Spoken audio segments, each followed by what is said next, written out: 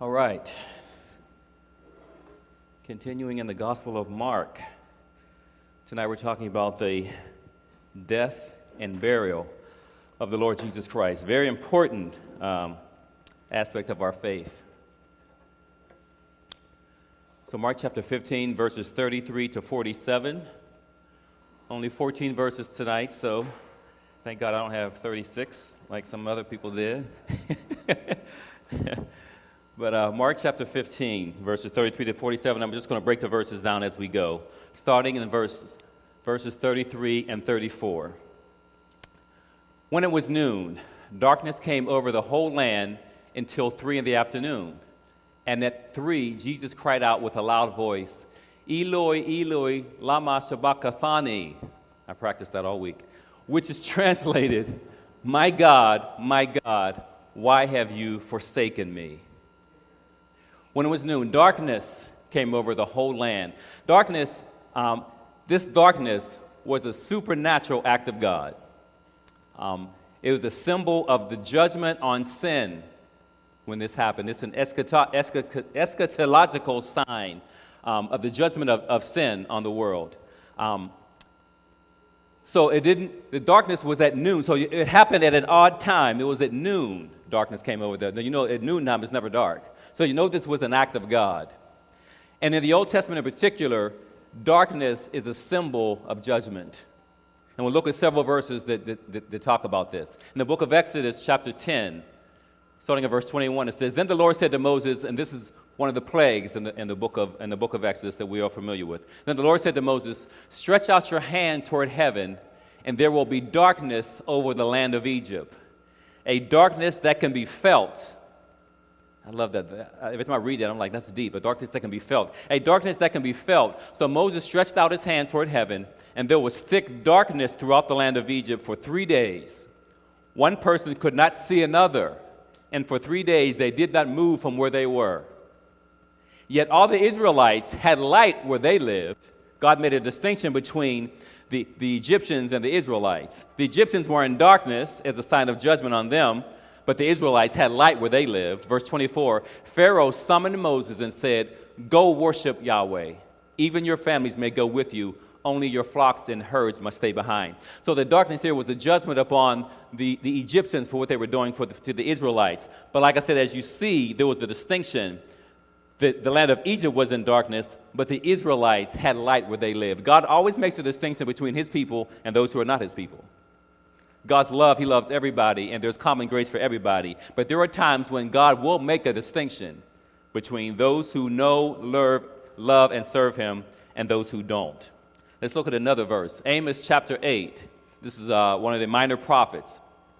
And in that day, this is the declaration of the Lord God. I will make the sun go down at noon. There's that noon again. I will darken the land at the daytime. I will turn your feast into mourning and all your songs into lamentation. I will cause everyone to wear sackcloth and every head to be shaved. I will make that grief like mourning for an only son, and its outcome like a bitter day. Again, judgment in that day, the day of judgment, this is the declaration of the Lord God. I will make the sun go down at noon. I will darken the land in the daytime. And we see this at the crucifixion. Matthew chapter 24, a New Testament verse. Immediately after the tribulation of those days, the sun will be darkened, there it is again, and the moon will not shed its light. The stars will fall from the sky, and the celestial powers will be shaken. Then the sign of the Son of Man will appear in the sky, and then all the peoples of the earth will mourn, and they will see the Son of Man coming on the clouds of heaven with power and great glory. Again, after the tribulation of those days, the sun will be darkened, and the moon will not shed its light. So this is also talking about judgment. So you see it in the Old Testament and in the New Testament that darkness is a sign of judgment on the land and on the people. He says let me go back a minute here. Verse 34, and at 3, Jesus cried out with a loud voice, Eloi, Eloi, lama sabachthani, which is translated, my God, why have you forsaken me? This is a quote from Psalm 22. Psalm 22 is a very prophetic psalm. There are several things that happened in Psalm 22 that were fulfilled in the New Testament, and this is one of them. Psalm 22, verse 1, my God, why have you forsaken me? Why are you so far from my deliverance and from my words of groaning? And this is Jesus. And Jesus, he feels the Father's abandonment on the cross. And when he cries out, my God, why have you forsaken me? He feels the Father's abandonment as the Father's wrath is being poured out on him for the salvation of others, namely us in this room, as well as millions of other people. So, but Jesus feels this abandonment, and he cries out, my God, why have you forsaken me? He's aware also of God's deliverance. See, the psalm, it starts out, my God, why have you forsaken me? Why are you so far from my deliverance and from my words of groaning? But at the same time, in verse 21, it says, save me from the mouth of the lion. You have rescued me from the horns of the wild oxen. Save me from the mouth of the lion. You have rescued me from the horns of the wild oxen. I will proclaim your name to my brothers. I will praise you in the congregation. You who fear Yahweh, praise him. All you descendants of Jacob, honor him. All you descendants of Israel, revere him. For he has not despised or detested the torment of the afflicted. Jesus was being tormented and afflicted at this time. He has not despised or detested the torment of the afflicted. He did not hide his face from him, but listened when he cried out for help. Jesus crying out, my God, but God was listening to him. So Jesus, even though he made that statement, he also knew the end of this verse, of these chapters. He knew at the same time God was going to rescue him. So like I said, it's a very prophetic psalm. There are other verses in this psalm that we don't have time to get to, but let's look at Hebrews chapter 5. During his earthly life, he, referring to Jesus, offered prayers and appeals with loud cries and tears to the one who was able to save him from death. You hear that? He offered prayers and appeals with loud cries and the tears to the one who was able to save him from death. And he was heard because of his reverence. My God, why have you forsaken me? But at the end of the psalm, God heard him. And he was heard because of his reverence for his Father. Though he was God's son, he learned obedience through what he suffered. Even though Jesus was God's son, he came and lived as a man, and he suffered. And the Bible says he learned obedience through his suffering. How many of us learn obedience when we suffer? Or even consider obedience through what we suffer? Suffering is an opportunity for you to obey God. Whatever suffering it may be, it's an opportunity for you to obey God. I heard somebody listening to a preacher today, he said, suffering is a spiritual discipline. I was like, whoa, what? Suffering, he said, he named all these spiritual disciplines, Bible study, prayer. He said, suffering is a spiritual discipline. We don't look at suffering I never looked at suffering as a spiritual discipline. But it can be if you suffer properly and biblically, the right way. Verse 9, after he was perfected, he became the source of eternal salvation for all who obey him. After he suffered, he became the source of salvation for all who obey him. And he was declared by God a high priest in the order of Melchizedek. All this came after the suffering, though. My God, why have you forsaken me? After all of that, he became the source of salvation for all who obey him. So in our suffering, God he can and will get glory out of our suffering. And God can use us in even more profound ways, I think, after we suffer. If we choose to go through suffering humbly, obediently, biblically, like Christ did. The Bible says he's our example in all things. So he's our example in his suffering as well. We need to learn to suffer like Christ, which brings about a greater sanctification in our lives.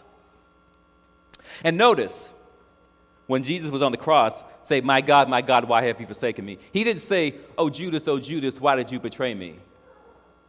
He didn't say, oh, Peter, why did you deny me? Oh, Pilate, why are you condemning me? That's not what he said. In the midst of all that happened, he still knew who God was, who his Father was. My God, you are the only one who can save me, not Judas. Judas, that was wrong for you. What you did to me, to betray me, that was wrong, Judas. Peter, that was wrong for you to deny me. After all, you walked with me for 3 years, and you denied me 3 times. Peter, why? Pilate, you know you're wrong. You know I'm innocent, Pilate. Why are you condemning me? None of that. my God, my God. And so when we're suffering, when we're going through, we ought to have a vertical mindset and attitude in our suffering. Even when we're suffering unjustly like Jesus did. Because a lot of times the suffering can be unjust. Sometimes it can be stuff we brought on ourselves. But a lot of times when it's unjust and we don't deserve it, like Jesus, we still need to suffer properly, vertically, and say, my God, my God. God, you see the suffering. You see me, Lord. But you are my deliverer. Only you. Jesus, he dies abandoned, alone, deserted by his followers. His disciples bailed on him, went fishing, deserted by his followers, condemned by Rome, rejected by his people. He came to his own received him not, rejected by his people, and abandoned by God. This is Jesus on the cross. All of this is going on the cross at the same time. He's experiencing all of that, but he still cries out, my God, my God. And they said, we'll come to this verse in a minute. I want to go back a second.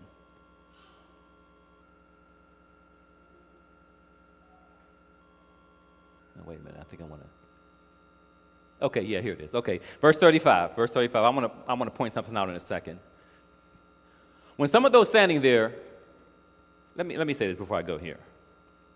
A lot of times in the Bible, in the Old Testament in particular, God showed up at the quote-unquote 11th hour, meaning at the last minute. God showed up to deliver people. We see it in the book of Exodus with the Exodus, when they were leaving Egypt. They were led out by Moses. They come to the Red Sea.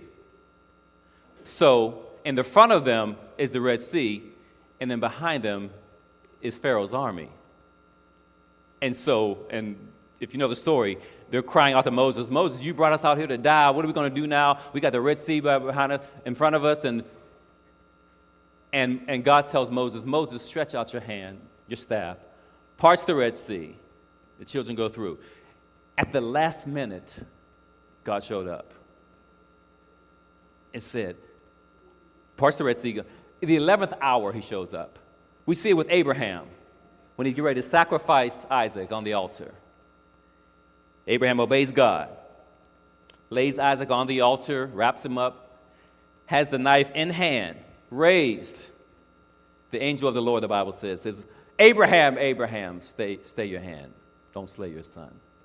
For I know now that you really love me. The 11th hour, the last minute, right before he's getting ready to sacrifice his son, God shows up. A lot of times, God shows up at the last minute. But here, at the crucifixion, my God, why have you forsaken me? There is no 11th hour. God doesn't come at the last minute and save Jesus from the cross. He doesn't show up at the last minute and offer another sacrifice. Why? Because he is a sacrifice. So, let's go to verse 35.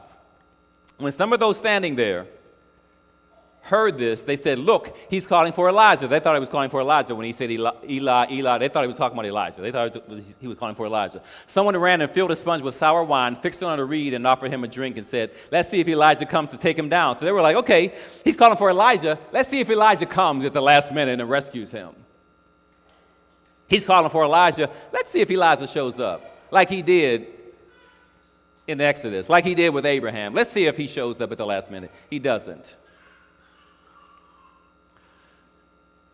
He's calling for Elijah. Someone ran and filled a sponge with sour wine. The sour wine, was ordinary drink of laborers and common soldiers, and it was used to alleviate pain.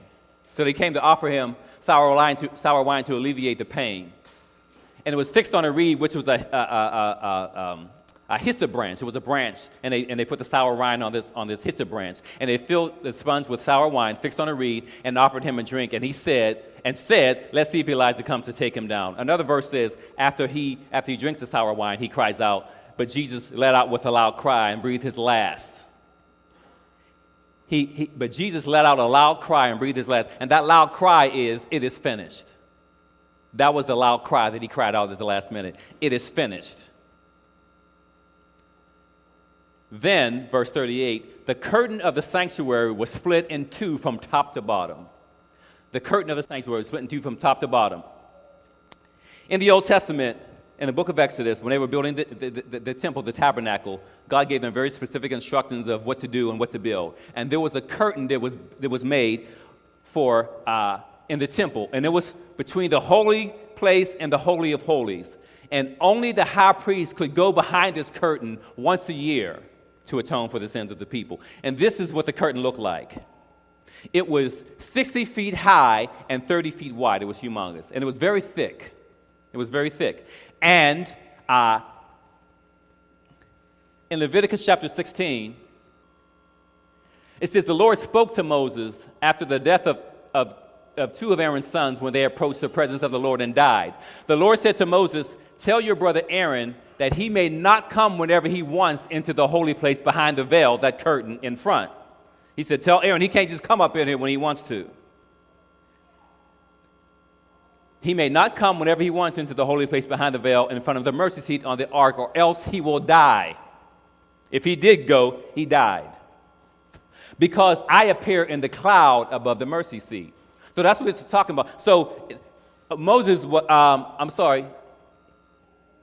Aaron wasn't allowed to go beyond this only once a year. You could just go any old time. It was only once a year. Only the high priest could go. So here, verse 38, then the curtain of the sanctuary was split in two from top to bottom. When Jesus died, that curtain was torn. You see, it's split from top to bottom. Man could not have done that. It wasn't from the bottom up. It was split from top to bottom. Like I said, it was 60 feet wide and 30 feet high and very thick. Man could not have done it. That only had to be done by God. So, what did that symbolize? It symbolized that now access to God was now available to all people, not just the high priest. We're going to look at that in a minute. Then the curtain of the sanctuary was split in two from top to bottom. Let's look at Hebrews chapter 9. But the Messiah has appeared, high priest of the good things that have come, that high priest again, in the greater and more perfect tabernacle, not made with hands, that is, not of this creation, not like the Old Testament temple. He entered the most holy place once for all, not by the blood of goats and calves. When the high priest went into the temple, he had to take the blood of goats and calves for the forgiveness of sins for the people. But since Jesus, though, he entered the most holy place once for all, not by the blood of goats and calves, but by his own blood, having obtained eternal redemption. Did you hear that? He went in behind the veil, this curtain, not with the blood of animals, but with his own blood. That's significant. That's very significant. For the Messiah did not enter a sanctuary made with hands, like the Old Testament temple we just read about, we just talked about. For the Messiah did not enter a sanctuary made with hands, only a model of the true one. It was only symbolic and a model of the true one, he's saying, but into heaven itself. Listen to that. Jesus he just didn't go to the temple and into the Holy of Holies. He went into the very presence of God and offered himself. Did you hear what I just said? He offered himself into heaven. The Bible says he went into heaven itself so that he might now appear in the presence of God for us. Hallelujah. For us.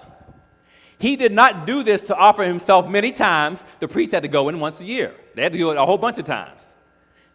Not to offer himself many times as the high priest enters the sanctuary yearly with the blood of another. Otherwise, he would have had to suffer many times since the foundation of the world. In other words, if he had to do it like the priest, he would have to die every year over and over again. Every year. But now he has appeared one time at the end of the ages for the removal of sin by the sacrifice of himself. Not an animal. He sacrificed himself, church. And just as it is appointed for people to die once, and after this, the judgment. So this sanctuary, this temple, this curtain that was torn when Jesus died, opened up the opportunity for me to come into. Now the Bible says I can come boldly to the throne of grace to obtain help in the time of need. Boldly. When that curtain was torn, God was saying, okay, Chris, come on in. You can come now. Okay, Gene, come on. Come on, Shalise. No more priests to intercede for you. Come on. Come on, Tim. Come boldly to the throne. That word boldly means with glad confidence. God said, come with glad confidence. Come boldly into my presence. I know you messed up, but guess what? Come boldly. With glad confidence. Why? Because the temple was torn.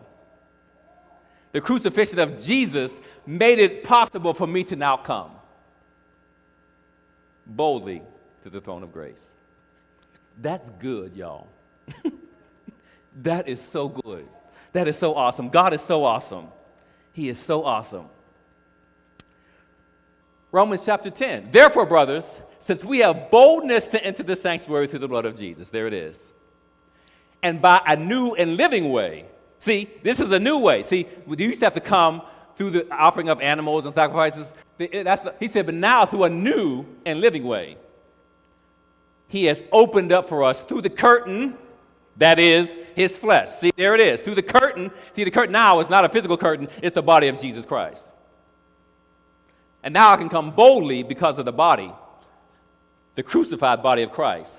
And since we have a great high priest over the house of God, let us draw near with a true heart and full assurance of faith. He says, draw near with a true heart and full assurance of faith, our hearts sprinkled clean from an evil conscience and our bodies washed in pure water. All of that because, my God, why have you forsaken me? Because of his body being broken, which we celebrate every day here in communion, because of his body being broken and his blood being shed. Now we can come boldly. Amen, amen, amen. Oh, praise the Lord. All right.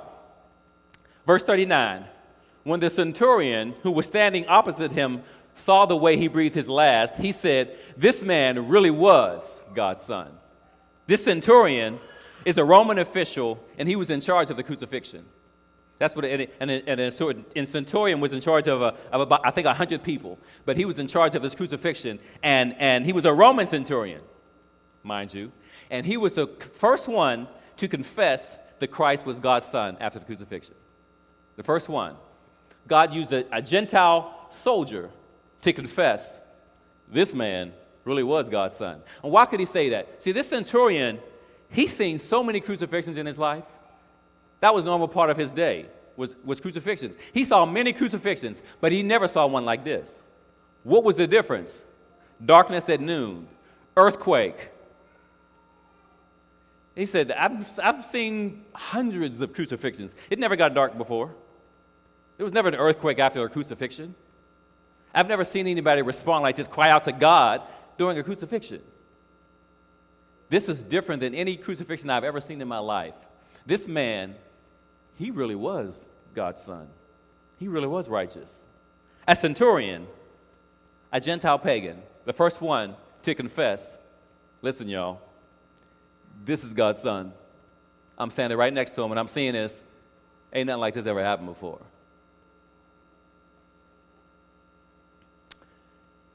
When he saw how he breathed his last, he said, this man really was God's son. Verse 40. There were also women looking on from a distance.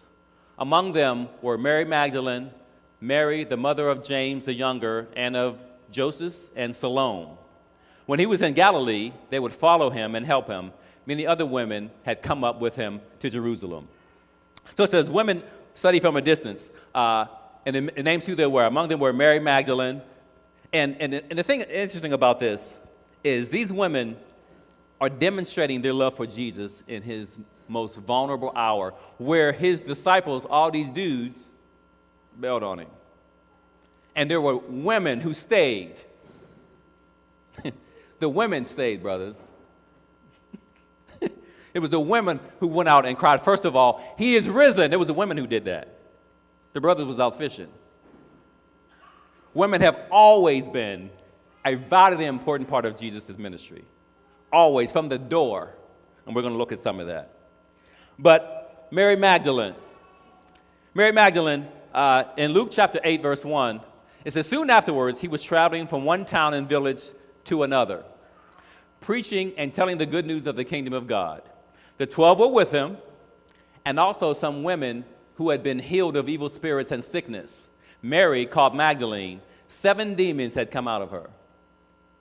So Jesus had cast out 7 demons of this woman named Mary Magdalene. No wonder she followed him. I'd follow him too. You cast out 7 demons out of me? Oh yeah, I'm following you. Mary Magdalene was one of the women who followed Jesus. Mary, the mother of James the Younger. This is Mary, who is the mother of, he was one of the disciples' sons, James the Younger. This was his mother. And then there was, James the mother and younger of, Mary, the mother of James the Younger and of Joseph. And Salome. Who was Salome? She was the mother of James and John, the sons of thunder, who were 2 of Jesus' disciples as well. So these were some of the women who followed Jesus. When he was in Galilee, they would follow him and help him. Many other women had come up with him in Jerusalem. Luke chapter 23. When the centurion saw what happened, he began to glorify God. This is the same story, the same centurion saying, this man really was righteous. All the crowds that had gathered for this spectacle, they called it a spectacle, all the crowds that had gathered for this spectacle, when they saw what had taken place, went home striking their chests. And that was a sign of mourning. You know, people, when you strike your chest, it's a sign of mourning. Oh, what is going on? It's a sign of mourning and grief. And all these people were doing this as they walked away from the crucifixion. They went home pounding their chest. But all who knew him, including the women who had followed him from Galilee. Remember back here it says from Galilee. They stood at a distance watching these things, these same women. These are the same women who stood at a distance. So it's talking about those same women here in Luke chapter 23. So we see that these women were looking on from a distance, following Jesus, watching what would happen while the disciples had bailed on him. Mary Magdalene, Mary the mother of James, all these women, Jesus' ministry. And one of the things that was significant about Jesus in his ministry was he treated women equally as men. Women were not treated equally with men during this time. In a courtroom, a woman's testimony, you had to have 4 women testify with 1 man. 1 man's testimony was equal to 4 women's. They didn't take women's testimony seriously. That's why during the resurrection, the women being the first ones to say he is risen is very significant. That's an apologetic, because they would never record that in Scripture, because that's an embarrassment, because the women's testimony was not taken seriously above men. The men weren't the ones who cried out. It was the women, and so they recorded that. If they wanted to make the story up, they would have never put that in there. They would have said, and all 12 of his disciples came and declared that he was... No, the disciples were fishing. The women came and said, he is risen. And the Bible says, and they didn't believe him, because a woman's testimony wasn't worth anything. So that proves the truth of Scripture. It proves the truth of Scripture. They would never put that in there if they were lying about what happened. That's a little something extra. All right. Verse 42. When it was already evening, because it was preparation day, that is, the day before the Sabbath, Joseph of Arimathea, a prominent member of the Sanhedrin, who was himself looking forward to the kingdom of God, came and boldly went into Pilate and asked for Jesus' body. Pilate was surprised that he was already dead. Summoning the centurion, he asked him whether he had already died. When he found out from the centurion, he gave the corpse to Joseph. After he brought some fine linen, he took him down and wrapped him in the linen. Then he placed him in a tomb cut out of the rock and rolled a stone against the entrance to the tomb. Now Mary Magdalene and Mary the mother of Joseph were watching where he was placed. When it was already evening, because it was a preparation day. The preparation day was the day before the Sabbath. It was a Friday. It was the day before the Sabbath, and it was they were always prepared for the Passover. The day before the Sabbath. Joseph of Arimathea, a prominent member of the Sanhedrin. Joseph of Arimathea, he was a prominent member of the Sanhedrin, which is like the Supreme Court of the Jews. He was part of the Supreme Court. And he opposed the verdict of the crucifixion. interestingly enough. Joseph of Arimathea did not agree with them crucifying Jesus, which goes to show that they were not, all of the Sanhedrin were not in agreement with what happened to him. Because here's one guy, Joseph of Arimathea, who did not agree with what they did. And he came, the Bible says, and he asked for the body of Jesus. And formerly, it says in another verse that Joseph was a secret disciple. And so he was, a lot of times people were afraid to follow Jesus because they were afraid of the Jews. They were afraid of the consequences. And in one scripture in John, it says, if you were a follower of Jesus, they would put you out. Like the blind man, they put him out. And that's why his parents didn't want to say how their son, his blind side, was healed, because the Bible says they feared man more than they feared God. And a lot of people did that. They feared the Jews and the Sanhedrin more than they feared God. And so Joseph of Arimathea at the time was a secret disciple, but here he comes out boldly as a disciple of Jesus Christ. And he opposed what they did to Jesus. And he was a part of so he's a very prominent member. He was a prominent member. He's a part of the Supreme Court, remember.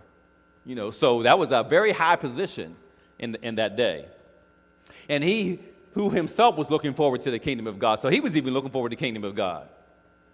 And it says he boldly went into Pilate and asked for Jesus' body. He was a secret disciple before, but now it says he went in boldly and said, okay, Pilate, I want his body. Boldly, I want his body. I want his body. Pilate was surprised that he was already dead, because he hadn't been dead long. See, normally it took a while for people who were crucified to die. But as you remember, they went to Jesus with a spear and pierced his side. And the Bible says water and blood came rushing out. And that sped up his death, I believe, because they didn't normally die that quick. And that's why Pilate was surprised that he was already dead. And then summoning the centurion, that centurion guy, he asked whether he had already died. When he found out from the centurion, he gave the corpse to Joseph. He said, okay, he's dead. All right, give the corpse to Joseph. After he brought some fine linen. What was this fine linen they're talking about? First of all, before I talk about the fine linen, I want to go back to the body thing for a minute. There was a reason Pilate asked for his body when he did. See, when somebody died, in the book of Deuteronomy, if anyone is found guilty of an offense deserving the death penalty and is executed, and you hang his body on a tree, Jesus' body was hung on a tree, on the cross on a tree, you are not to leave his corpse on the tree overnight, but are to bury him that day. See, they had to bury them before sundown. For anyone hung on a tree is under God's curse. You must not defile the Lord your God.